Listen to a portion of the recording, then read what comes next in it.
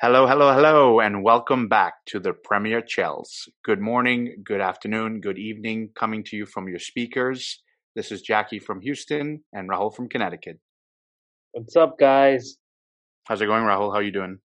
I am doing great. So we're going to have an interesting podcast today for the listeners. I think so. It's just great to have the Premier League back, so Tell everything me else about it. is a bonus. Did you wake up bright and early for that first kickoff of the weekend? I did. I was in bed watching it on my laptop, and it was worth it. I was going to say those days where we have to wake up very early and it's a terrible game. It's not so fun. I feel bad for our West Coast listeners. It's like 4:30 in the morning for them. Yeah, yeah. And I know when you win, it's great, first game of the weekend, but then losing is a little ruins the whole weekend. So, Yeah, so when we win, it gives me a burst of energy to start my day early. So why don't we move on and get started? You want to kick it off? yes. So, first game of the Premier League weekend right after the international break, Chelsea Newcastle. And we both came into this game, we'd had done our preview prior to this, and we both felt confident, and that was rewarding to see. In that Chelsea did go ahead and win the game. Not the predictions we had put in, but we'll talk about that in a little bit. But a 2-0 win for Chelsea and a dominant performance in all aspects. Yeah, I completely agree with you. The first few minutes, Newcastle woke up trying to play really, really well. But once Chelsea put their foot on the ball, they really gained control. From that moment on, Newcastle was pretty much pegged back for the entire first half. There were some great moments really, really early on with Timo Werner and things.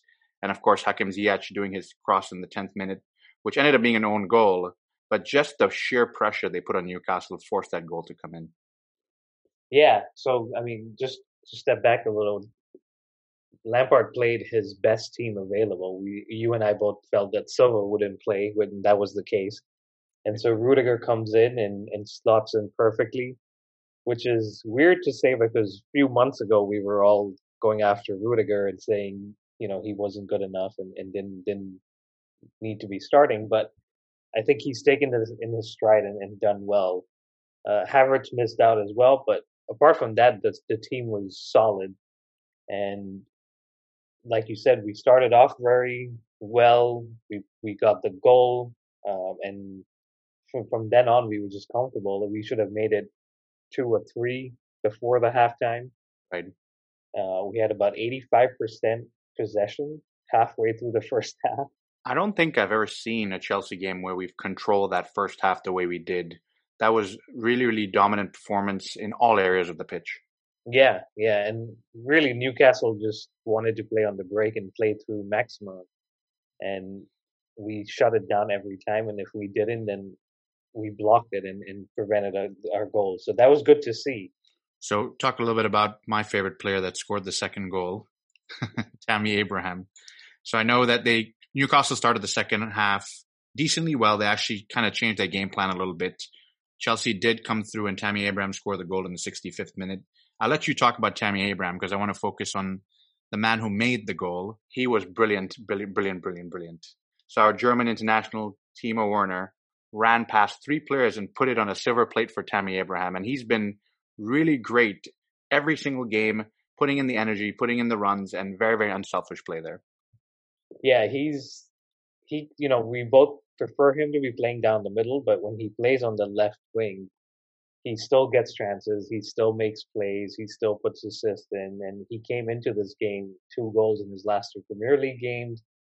And in all honesty, he should have scored this time Right. around too, but that didn't happen, and he didn't let that affect him. He went on and, like you said, made that second goal on a platter for Tammy Abraham, who really just had to put his foot through it and then put it back in the net. And Werner used his pace to his advantage, and he really just didn't even stop. He picked up the ball, looked up, and saw the space and just went for it. Well, he burnt through. That was an amazing run to see. Yeah, if I'm Steve Bruce and I'm looking at that, I'm begging one of my players to just foul him, stop him right Right. there.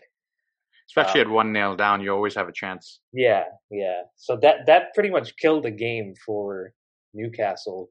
I know they tried, but the Werner Tammy combo worked, and I know you're not too hot on Tammy Abraham, but he is putting in the performances. He scored in the Sheffield game, he scored again in this game, he scored in the Champions League, so he is getting goals. And apart from that, for me, his movement's been pretty good.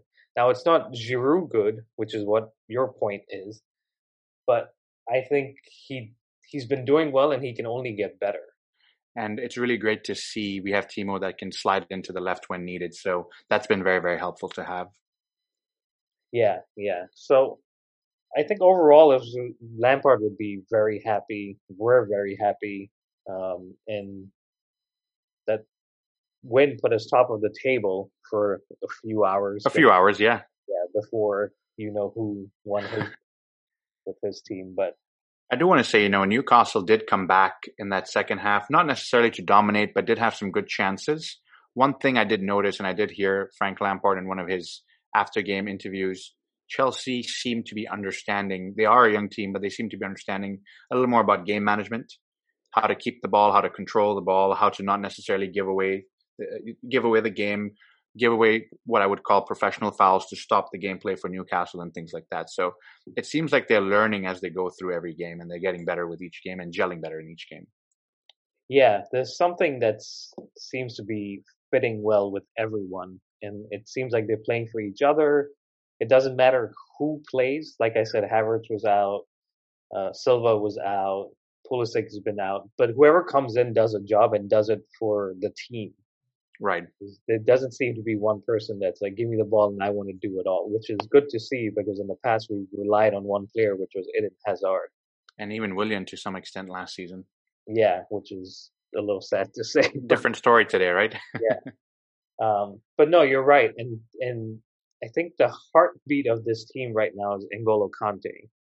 I completely agree with you. Him being in, maybe it's his favorite position, maybe it's not, but for us fans, I think that is his best position.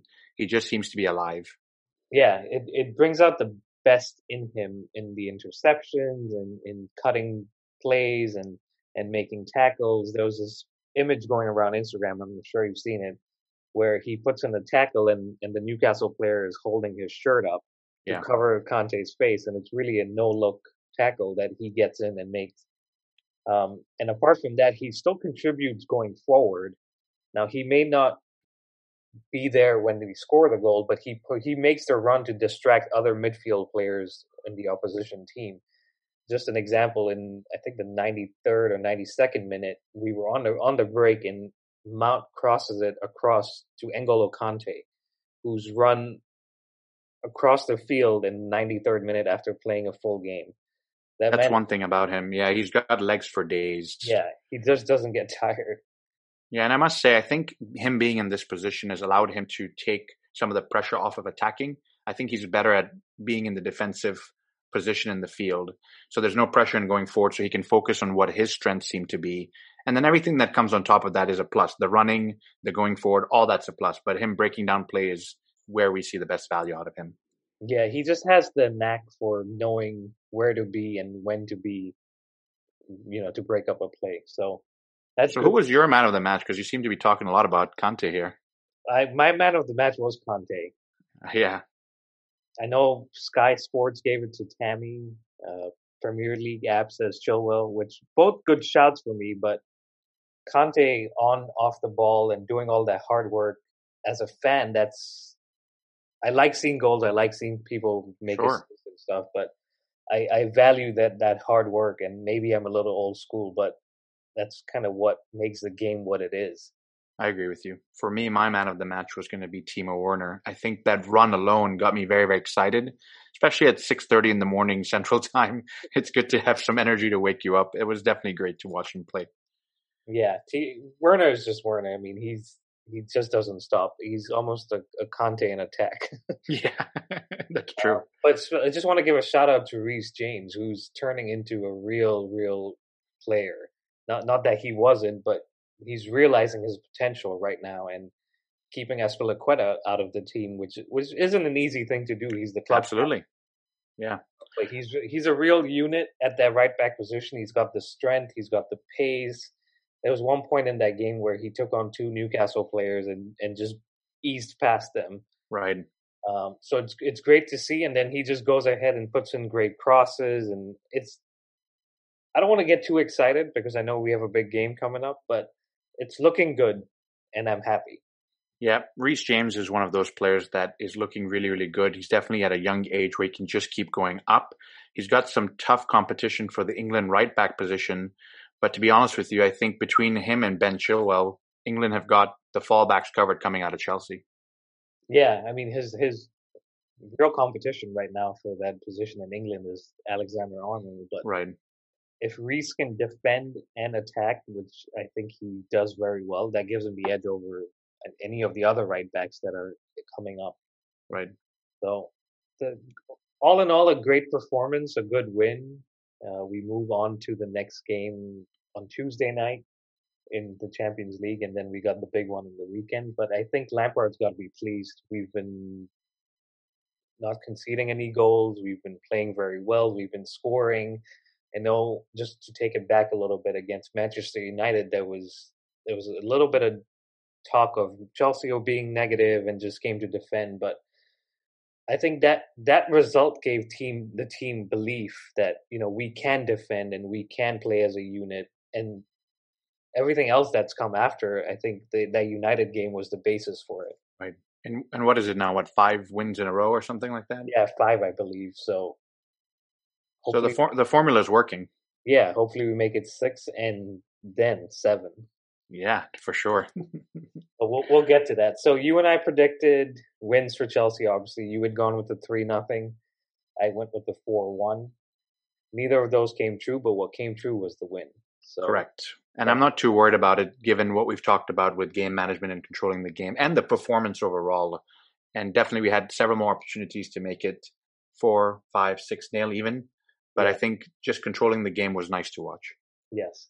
Even when Newcastle put on Andy Carroll, who's always in trouble. Zuma handled it, Rudiger handled it. I'm just happy with the way things went on Saturday. But yeah, so that kind of wraps up our Chelsea review.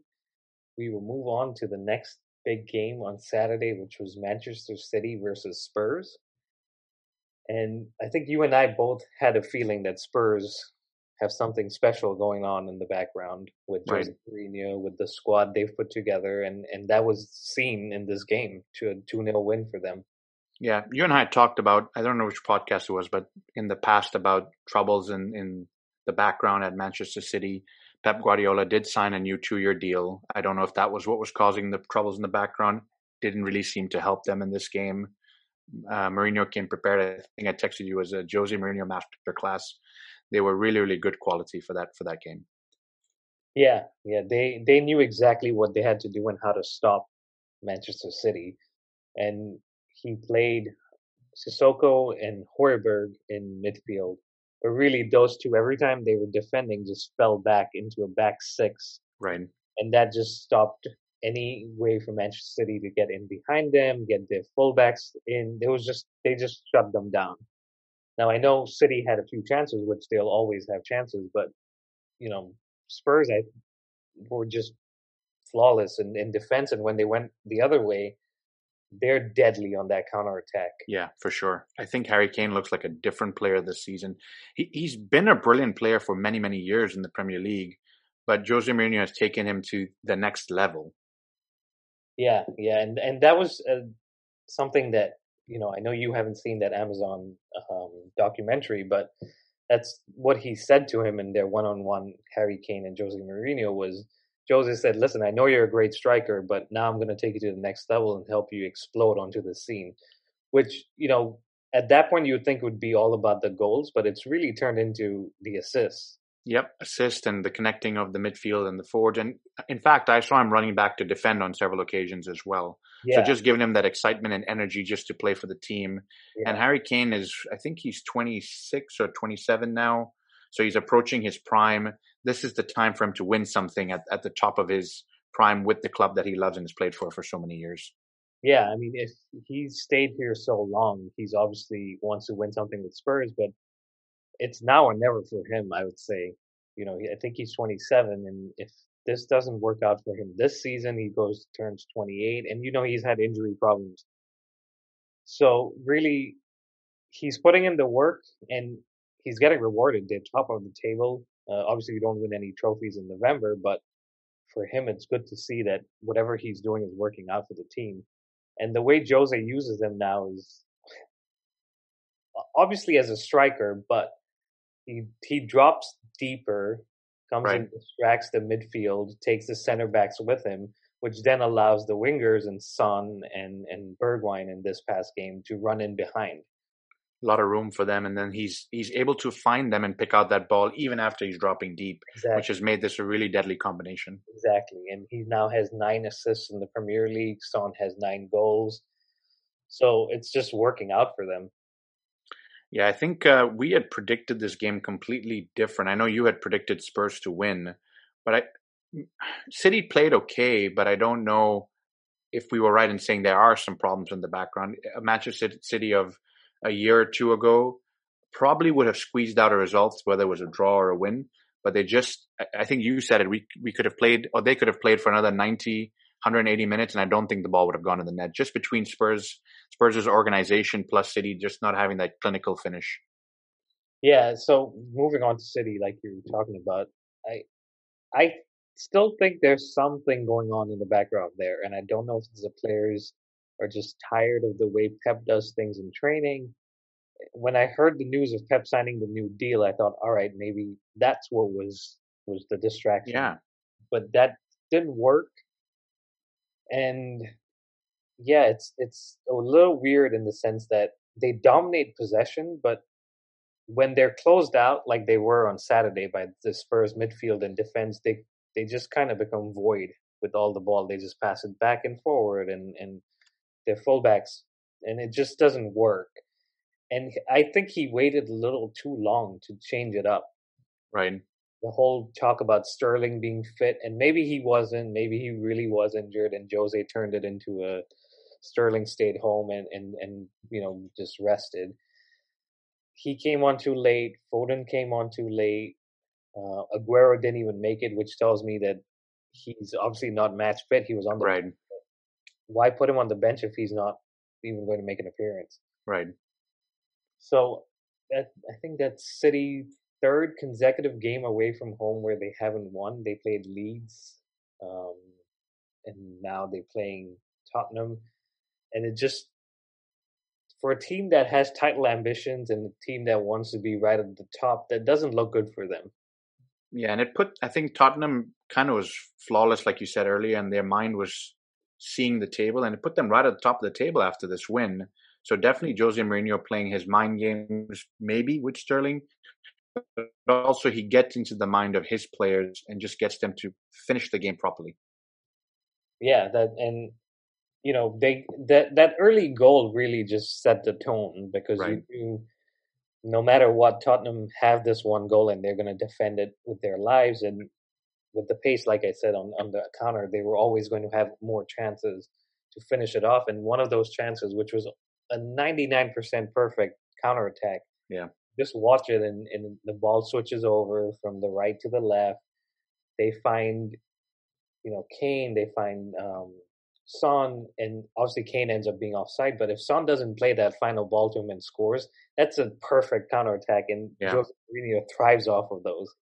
I got to say one thing because you touched on a little bit about the tactics of Pep Guardiola and how he waited too long to change it or whatnot. Tottenham under Mourinho this season, and it pains me to say this, they're pretty versatile. For this game, they did sit deep and he changed his tactics. But there are other games where he knows he's going to be in the front foot. And we've seen where Tottenham just explode, in Mourinho's words, and just tear teams apart. So having that frequency of changes or having that ability to change their players and make sure they're playing based on who their opponent is it's amazing to watch. And I hate saying that because it's Tottenham sitting at the top of the league. Yeah, I mean that's Jose Mourinho though. He knows how to get results, especially in his second season, which is what he's going through right now. Right. And he brings on Lo Celso, and Lo Celso gets the second goal, and that just is Mourinho, and obviously he didn't know that Lo Celso was going to score, but he changes it up and it works out for him.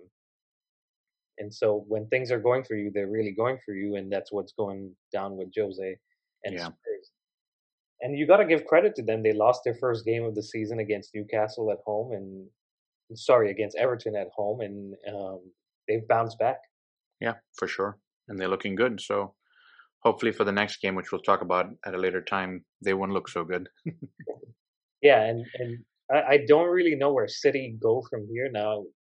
We expect them to be challenging and bounce back, but it's just one thing after another, and maybe they start focusing on the Champions League. It's very early to say that, but he signed a 2-year new deal, so that's got to be the focus at some point, that they win the Champions League. Yeah, probably. All right, now let's move on to the other side of Manchester, and Manchester United versus West Brom.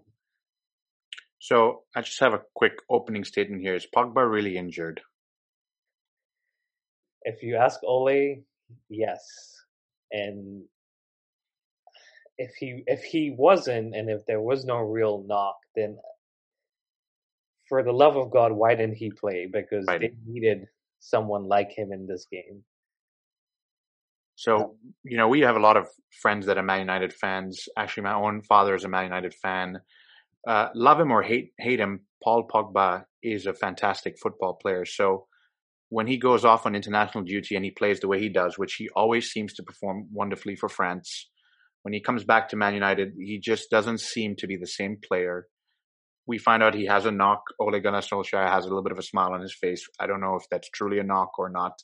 We'll let the fans decide. But going through this whole process, he's going with Fred and Matic in the midfield every time against West Brom, with all due respect to them. But you would think Man United can have a far more attacking team, maybe Pogba and Bruno Fernandes together playing higher, almost like what Frank Lampard has done, finding Mount and Havertz to play together with one defensive midfielder. Do you think he got his team selection wrong before we get into the details? I think so. Now, let's say Pogba is really injured, going off of all what Ole said and not doubting him. You still have Van de Beek on the bench. You bought this guy. He's performed every time he's come on for you, and he still can't start. But in a game like this, as you said, play one defensive midfielder and let the other two midfielders in Bruno and Van de Beek do their thing up front. It's really, for me, Manchester United have a lot of players in that squad that are not Manchester United players. And I'm sorry to say that, because as a professional, if you're being picked by a club, that's their choice. But you and I watched Manchester United dominate for years. For years, yeah. We hated Manchester United and Sir Alex and everything he did, and now we kind of want Ole to stay, and we like the way things are and the way, right, their midfield and stuff and their players. But keeping my bias aside as a Chelsea fan, this isn't the United I want to see in the Premier League. Not at all. And, just to touch on Van de Beek, I understand that he's young, but he's one of those players that made it to the quarterfinals or the semifinals of the Champions League just a couple of seasons ago. It isn't a 17-year-old they bought that they're going to develop. It is a fully developed player. I do understand that he's young, but he's just not getting the game time. You've gone out and splashed not necessarily the cash, but the salary on Cavani, and he seemed like he was active and moving and has definitely a goal threat, but even he's not getting the opportunity to play as much as he should. Yeah, maybe Cavani isn't fit. He was out for a long time and wasn't part of that PSG team that made it to the Champions League final. So that's fine. I can see why maybe he left him out. But as soon as he brings him on, you can see the change in mentality and the change in quality up front. Right. Another statement I'm going to make that may offend or not go down well with United fans is Anthony Martial isn't a Manchester United worth forward. That is a bold statement. For how much they spent for him, and to watch him, and he almost seems like he's not interested in what's going on. He'll get it done, he'll try to score, he'll do his bit, but If they really want to be challenging for titles and be in the top two of the league, they cannot do that with Martial. I'm sorry. But so let me ask you a question, because Anthony Martial on the surface looks like he has some raw talent there. Is the problem just the players? And I know we're straying a little bit further off than the review. Is the problem just the players, or does the manager have some sort of input here? You can take players that were at Chelsea years and years and years. Someone like a Jose Mourinho comes in. Frank Lampard was always a good player. John Terry was always a good player. When he comes in, they explode, quote unquote. You can take a Harry Kane, who's always been a good player. Maybe I'm not Martial, I'm putting his name in a different category, but Mourinho takes these players and has them explode. Even with Man United, to be perfectly honest, when he was their manager, he took what we would call a decent squad or even an average squad, maybe some may say, and took them to second place. And people said it wasn't good enough. And here we are adding to that same squad and they're going in the wrong direction. Yeah, this Manchester United issue goes way beyond the playing squad, the manager right now. I think there's a lot of issues above both of those groups in the board and with Ed Woodward, and they don't seem to put in the investments that they should when they have things going well for them. So, for example, they finished third last season. Now, you would think they would push on and give Ole the players that he asked, and if it's not Sancho, it's the next person on the list. But to wait till the last day and then bring in Cavani, which again, no disrespect to Cavani, but is that He's on the other end of his career at this point exactly, as well. Yeah. is that really who Manchester United should be going for? No. And you know what? You think about player recruitment and you think about Manchester United, and I'm sorry to any Manchester United fans that are listening to us talk about this, but you have Fred, Matic, Pogba, Bruno Fernandes, Scott McTominay. I think those are the ones I can remember off the top of my head. You have 5 central midfielders. You typically play 2 in the middle or maybe 3 in the middle. Adding Donny van de Beek, although he is a good player, is another central midfielder. So it's almost asking for, what type of recruitment is this? Where is this strategic? Did you decide you were going to remove some midfielders and it didn't happen? Maybe you should let one go before you bring one in. It's almost like he's available. He's a decent price that we can afford. He may not be our first, second, third, fourth. Again, no disrespect to him because I think he's a top player. But is he a Manchester United player? And that's the word you keep asking. Is he a Manchester United player? Not necessarily for the fact that, okay, he's available and he's good. Does he fit in their plans as well? Is there a position for him that he can start or even come off the bench and bring value to? And it's right. What you're saying is it goes far across, because if Solskjaer is picking him, that's fine. But is there somebody on the other end doing an analysis and saying, really, this doesn't fit in with our squad and we're going to spend the money here instead of putting it on maybe a striker that we need, a central striker, if not Cavani, somebody young who's going to be their focal point, or maybe a right back, which they have, a right winger, whatever you want to call it. But yeah, it's like we're saying, it's beyond just the manager, the squad, and it's a cycle at United now since Sir Alex left. Bring in a new manager, give him a couple of players, let him do his thing, let him achieve in the first season, then stop supporting him in the market in the second season. Things fall apart. They somehow make it to the end of the second season. Third season, or maybe he doesn't even make it to the end of the second season, and then they start that cycle all over again. And this is what you and I have noticed at Chelsea for many years with the manager, where let's take your blast from the past manager on several podcasts ago. If you haven't listened to it, go take a listen. Carlo Ancelotti, in his first season, won the Premier League. In his second season, he finished second in the Premier League and was still let go. And it just forms that cycle of, what do you do now? What's the mission of the club? What's the style of the club? And Man United are kind of going through that now. And that's where when you and I speak about Frank Lampard, we hope he stays and builds something for the next 5, 6, 7 years. Looking at what Klopp has done as an example, where he did not win right off the first couple of seasons, but you could see what he was building. Yeah. And maybe Ole isn't the right guy, but right. You've hired him, so you might as well support him. Right. So anyway, coming back to this game, it was a very average game. You're playing one of the bottom teams in the league. They haven't won a game, and you have to win it by taking not only a penalty but a retaken penalty, and then you hold on for the win and get the 1-0. But nothing exciting, nothing to write home about. It's and it's sad because this could have been a game, and maybe it was influenced by the international break and players going away and coming back and not having time to train. But this could have been the game that almost starts their season again.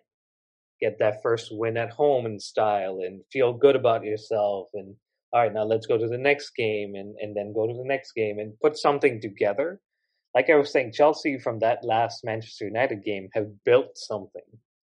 Manchester United have almost gone the other way in that they've lost at Istanbul, they lost against Arsenal, and now they struggle to win against West Brom. So it's not a good time to be a Manchester United fan, and I hope that changes for them and for the league, because a good and strong Manchester United always makes it interesting. The last question before we move on, because I know we spent a lot of time on Manchester United. Will the manager stay till the end of the season? That's a tough one, because we've said this in the past. Every time his job's on the line, right, finds a result, and he did that against Everton, and they made it through, and they played this game on Saturday. So it really comes down to, come January, maybe after the holidays, if Manchester United are off that fourth spot and things aren't looking good, and Pogba is still out of the team, and it's just not going well for them, then I think they make a change. But then you got to ask, does someone like a Pochettino want to come in mid-season, struggle to make fix the mess? Yeah, fix the mess, struggle to make it maybe to the fourth spot, or not even make it, and then spend the next season in Europa. So yeah, it's an interesting thing happening with Manchester United, and maybe they just let Ole finish it through and see how it goes, and maybe he pulls it out and once again qualifies for the Champions League like he did last season. Right. But now it's not happy days. Well, good luck to our Manchester United fans out there. It's a tough time. Yeah, and speaking of Manchester United fans, we had a question from one of our podcast fans, which was how many. Well, Manchester United get a lot of penalties, and in fact, they've gotten about 18 penalties since the start of last season. They've scored 13 of them. 13 of 79 goals they've scored, which is about 16% of their goals have come from penalties. So the question was, how many of their penalties have led to wins? So just looking at how many is it? Just looking at this season, they won with a penalty at Brighton, 3-2. They won again with a penalty at West Brom this past weekend. So that's 2 out of 8 games, which comes to about 25% of their games this season have been down to penalty wins. Wow. I'm not surprised to see that, though. So it was a fair penalty, no questions or whatever. Retaking it was fair too. The goalie was off his line, but they seem to be relying on it, and it's working for them. So we'll see how long their luck lasts. Manchester United. Yeah. So why don't we move on and talk a little bit about Leeds and Arsenal? That seemed to be a droll game, but there were some heated moments that did happen in there. Yeah, I mean, this was one of those 0-0 games where Leeds did everything in their power to score, and Arsenal did everything in their power to prevent them, but also prevent themselves from winning the game. Right. So, again, with Arsenal, it's similar to Manchester United in that they had a long-term manager. They've now gone through 2 managers after that, or one, and they're on the second one. And apart from that, there's other things going on at the club, with Ozil being left out of the squad, similar to the Pogba situation where he's been in and out. Willian goes off to Dubai for this past international break. And then 2 days before the Premier League comes back, we find out Ceballos and Luis are fighting in training, and Luis left Ceballos with a bloody nose.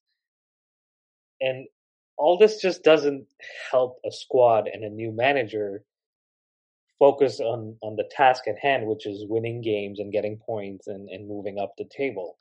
And you could see that in this game where Arsenal just didn't look like themselves. And it's interesting to say because Mikel Arteta seemed to have maybe a new formula, maybe something different that would change how they're playing and spur them on to do something different. But they just, again, there's some inconsistency there. There are games that they should be able to control with the quality of players that they have, and they just can't get the job done. Yeah, he's been playing Aubameyang out on the left. He plays him down the middle now. They go the first 45 minutes without any shots on target, which is, I mean, come on, this is Arsenal. And no disrespect to Leeds. Leeds are a great team. They've got a great manager. They work extremely hard for each other. But at the end of the day, you have Aubameyang, who's been Golden Boot winner, who's scored goals for fun, and you're just not getting the best out of him. Yeah, I just can't understand it.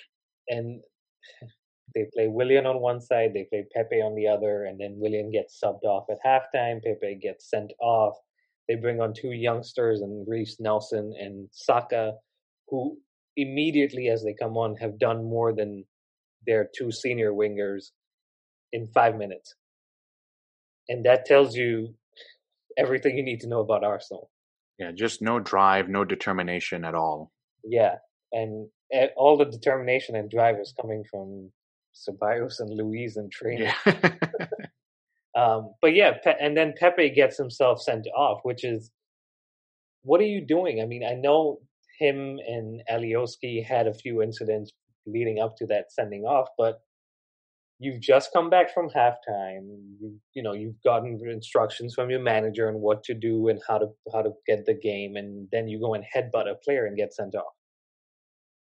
And you could tell Arteta was pissed off by it when he had his post-match interview, and he said it wasn't acceptable. And as a manager and as a squad, no one should accept that. Absolutely. And you're talking about, is their not world record signing, but their club record signing at 75 odd million. And to hear him do this, especially when Arsenal are not leading the pack by any means, they're down in the second half of the table. Every point counts at this point, early on in the season still, but every point does count. When a player goes and does that, it's just infuriating to watch. Yeah, it points to a discipline issue in the squad. Yeah, for sure.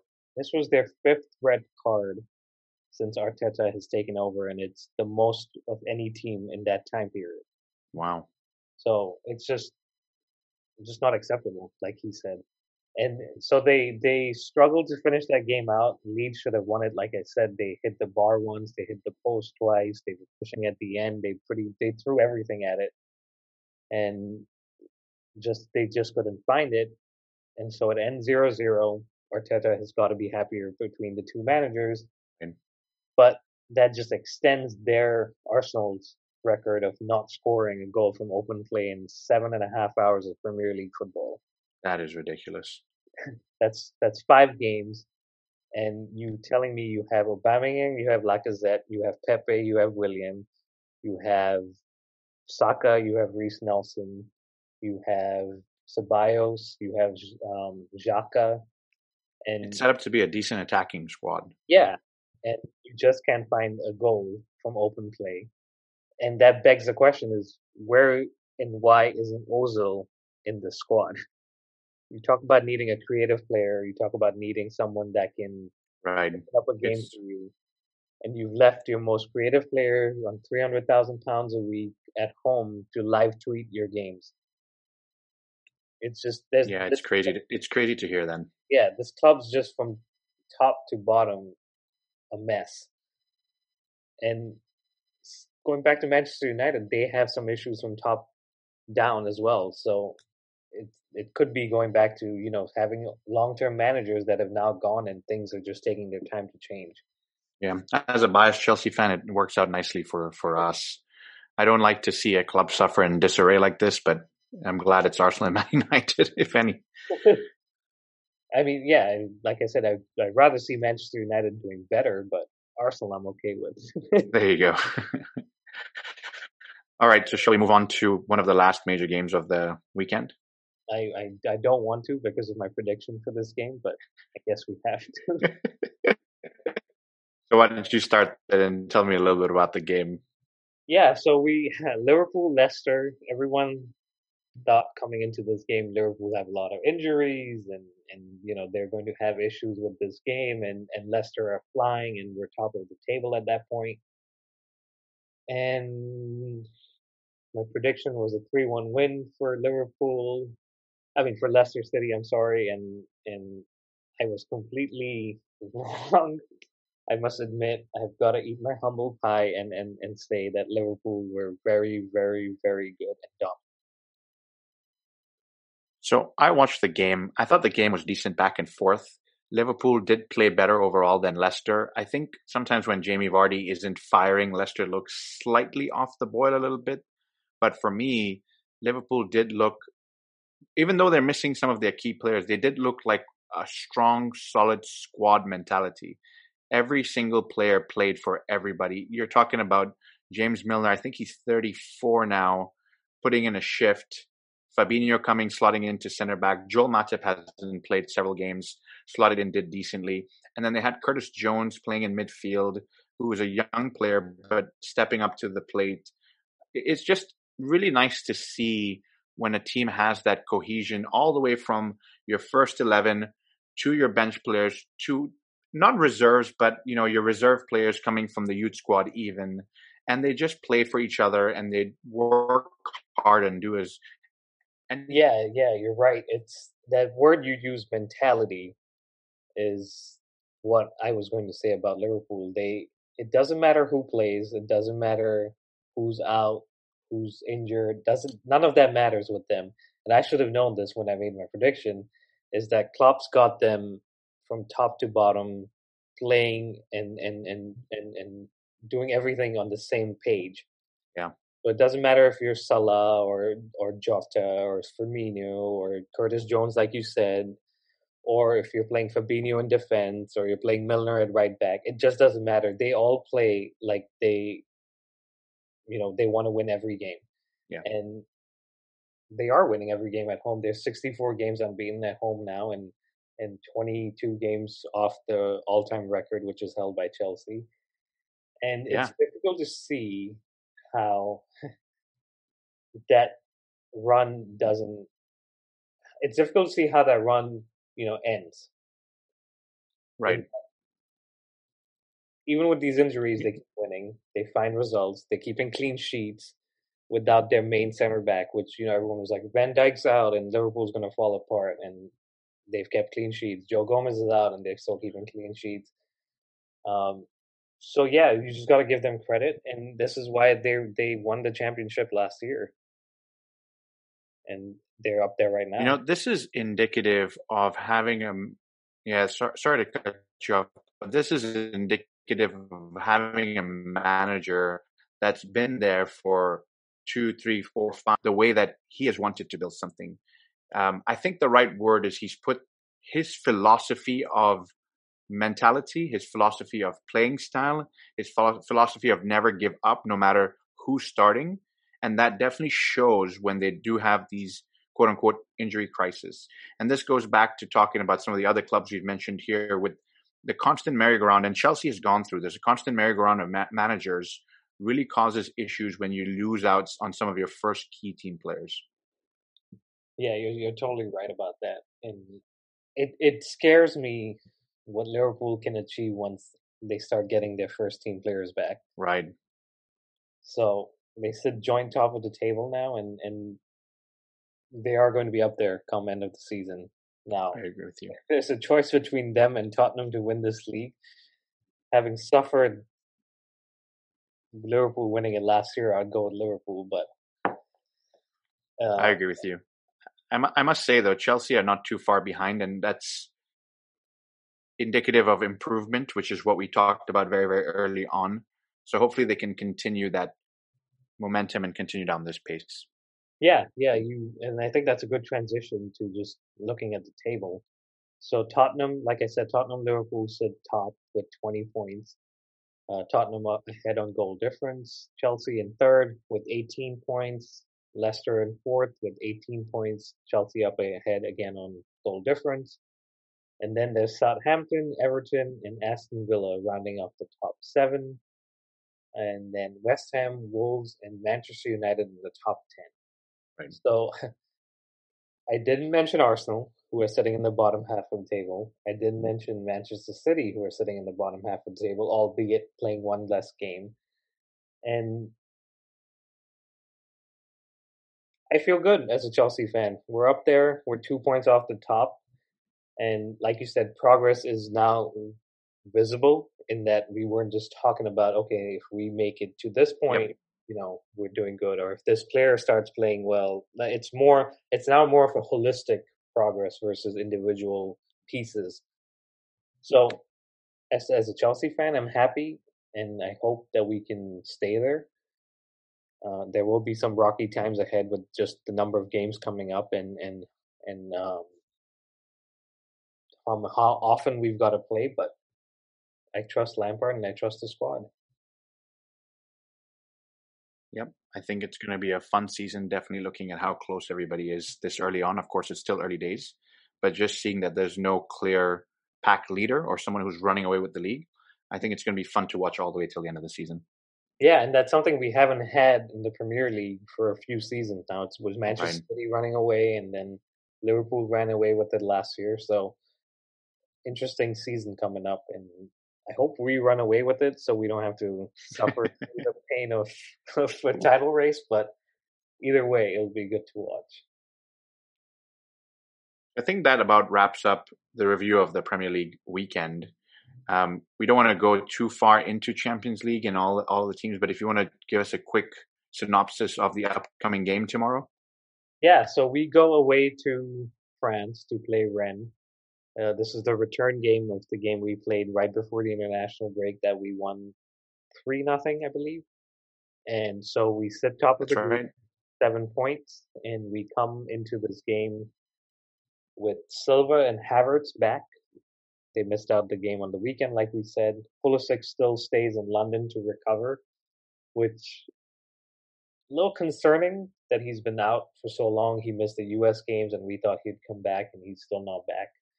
But focusing on the players that are in the squad, I think we should have enough to win this game. And my predicted lineup, I would obviously go with Mendy in goal. I would bring back Azpilicueta just because of the game we have coming up on the weekend. Give James a rest. Yep. Silva, Zuma, center back.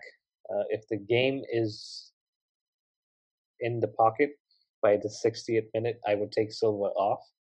I would play Emerson in this game. Let Silva recover. He had a knock with England, so he still played against Newcastle. He was taken off, so obviously there is something there that needs to be managed. So I'd play Emerson, midfield of Kovacic, Conte, and Mount. But again, I would bring Havertz on, give him about 30, 35 minutes. And then Ziyech, Giroud, this one's for you, and Thank you. Hudson-Odoi, I would start with an attack. Yeah, I think that's a good team to start off with. We have a big squad. Why not use the big squad?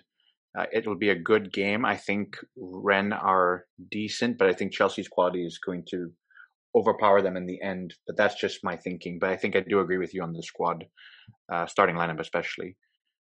What would you go for as far as results? What would you predict? I think Rennes would be a little more difficult than what they were when we played them at the Bridge. Now, I know there were no fans and it doesn't matter, but we spoke about the two penalties that they the second one especially, that was not too kind on them. So I think they come out fighting and it make it difficult for us. So I go with a 2-1 win. Okay. I'm not too far off from you. I think 2-0 and we'll keep, which I'm enjoying those clean sheets. So hopefully that continues. Yeah, it'll be good to go into the weekend with a clean sheet. So that's a good prediction, and we will review the game later this week when we come back to do a Premier League preview. for the weekend. So we'll see how our predictions went and who played and how things went down in the Champions League game. But moving on to that'll be great. moving on to our final segment of the day. It is our blast from the past. This is always a fun segment. I'm going to get kicked off with my blast from the past. And it doesn't go too far back in the history, but my blast from the past for Chelsea is William Gallas. So a lot of Chelsea fans know William Gallas. He's was a top French international that signed for us from Marseille in the summer of 2001 for £6 million, which back in the day, that was a big number. 2001 to spend £6 million on a center back is a huge amount. He started playing center back alongside the famous Marcel Desailly, and then eventually with John Terry for a little bit. He did move and play in other positions, notably left back. He made a total of 225 appearances for us and scored 14 goals, with one of the most memorable goals against Tottenham Hotspur in an EPL game where he made us get the last minute winner. And that was a ridiculous goal. If you have not seen it, please look it up. I'm doing a little bit of name dropping here. I already talked about Marcel Desailly and John Terry. He also managed to keep Wayne Bridge out of the squad, even though Wayne Bridge was a natural left back. Chelsea, in the summer of 2005, purchased Asier Del Horno, and he managed to keep him out as well. In 2006, he wanted out of Chelsea, was rumored to say some negative things. We ended up trading him with Arsenal for Ashley Cole, who ended up being one of the best left backs to grace not only Chelsea, but the Premier League. And in fact, at one point in time, was probably one of the best left backs in the world. Some fun facts about William Gallas is after Arsenal, he joined another London glory in the A-League before retiring. And that's William Gallas. That's a good blast from the past. I'm thinking about it. You said we traded him for Ashley Cole, and we ended up with the better deal, I'd say. But looking back, if I was William Gallas, I'd think I made a mistake leaving Chelsea. I would agree with you. And I don't think Chelsea wanted to sell him. I think things just turned sour somewhere along in the relationship. But I have no shame or no malice towards getting Ashley Cole out of that deal. Yeah, I agree. I mean, we ended up with the better deal. We lost a good player, but we gained an even better one, and we solved our left back issues for years to come. Yeah. So, who's your blast from the past? Well, my blast from the past isn't Chelsea related, but it is definitely Premier League related, as we try to keep him. And he is. I'll give you a phrase, and maybe you'll guess him just by that. But it goes by "Feed the yak, and he will score." I think I know who you're talking about, but why don't you tell us? Yes. So this is Yakubu, the Nigerian international who played for a number of Premier League teams. He started off at Portsmouth. He went to Middlesbrough, Everton, and Blackburn. And he, talk about being a poacher. He just picked off the goals in the box, and he scored a total of 96 Premier League goals, which is the third highest for an African player in the league. So like I said, feed the yak and he will score. He definitely had goals in him. And, it was his birthday, I believe, a day or two ago. So that's when I came across him and brought back memories of him playing in the Premier League. And I figured, why not put him as my blast from the past? So my blast from the past is Yakubu. And if you don't know who that is, look him up. You'll see the number of goals he scored for all those teams. And you may also come across a video on YouTube of his miss from the World Cup. Yep. Which till this day shocks me how he missed it, but things happen in life. So yeah, that's my blast from the past. Another great blast from the past. I appreciate these African connections every podcast. I'm not trying to keep it in Africa, but it just so happens. I hear you. So that brings us to the end of this podcast. We tried to keep it a little bit shorter than the last one and touch on a number of topics. I hope you guys enjoyed it. Would love to hear back from you.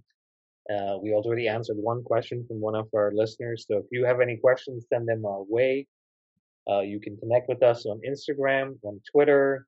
It's at the Premier Chelsea. If you don't already follow us, go ahead and give us a follow. We'd love to interact with you.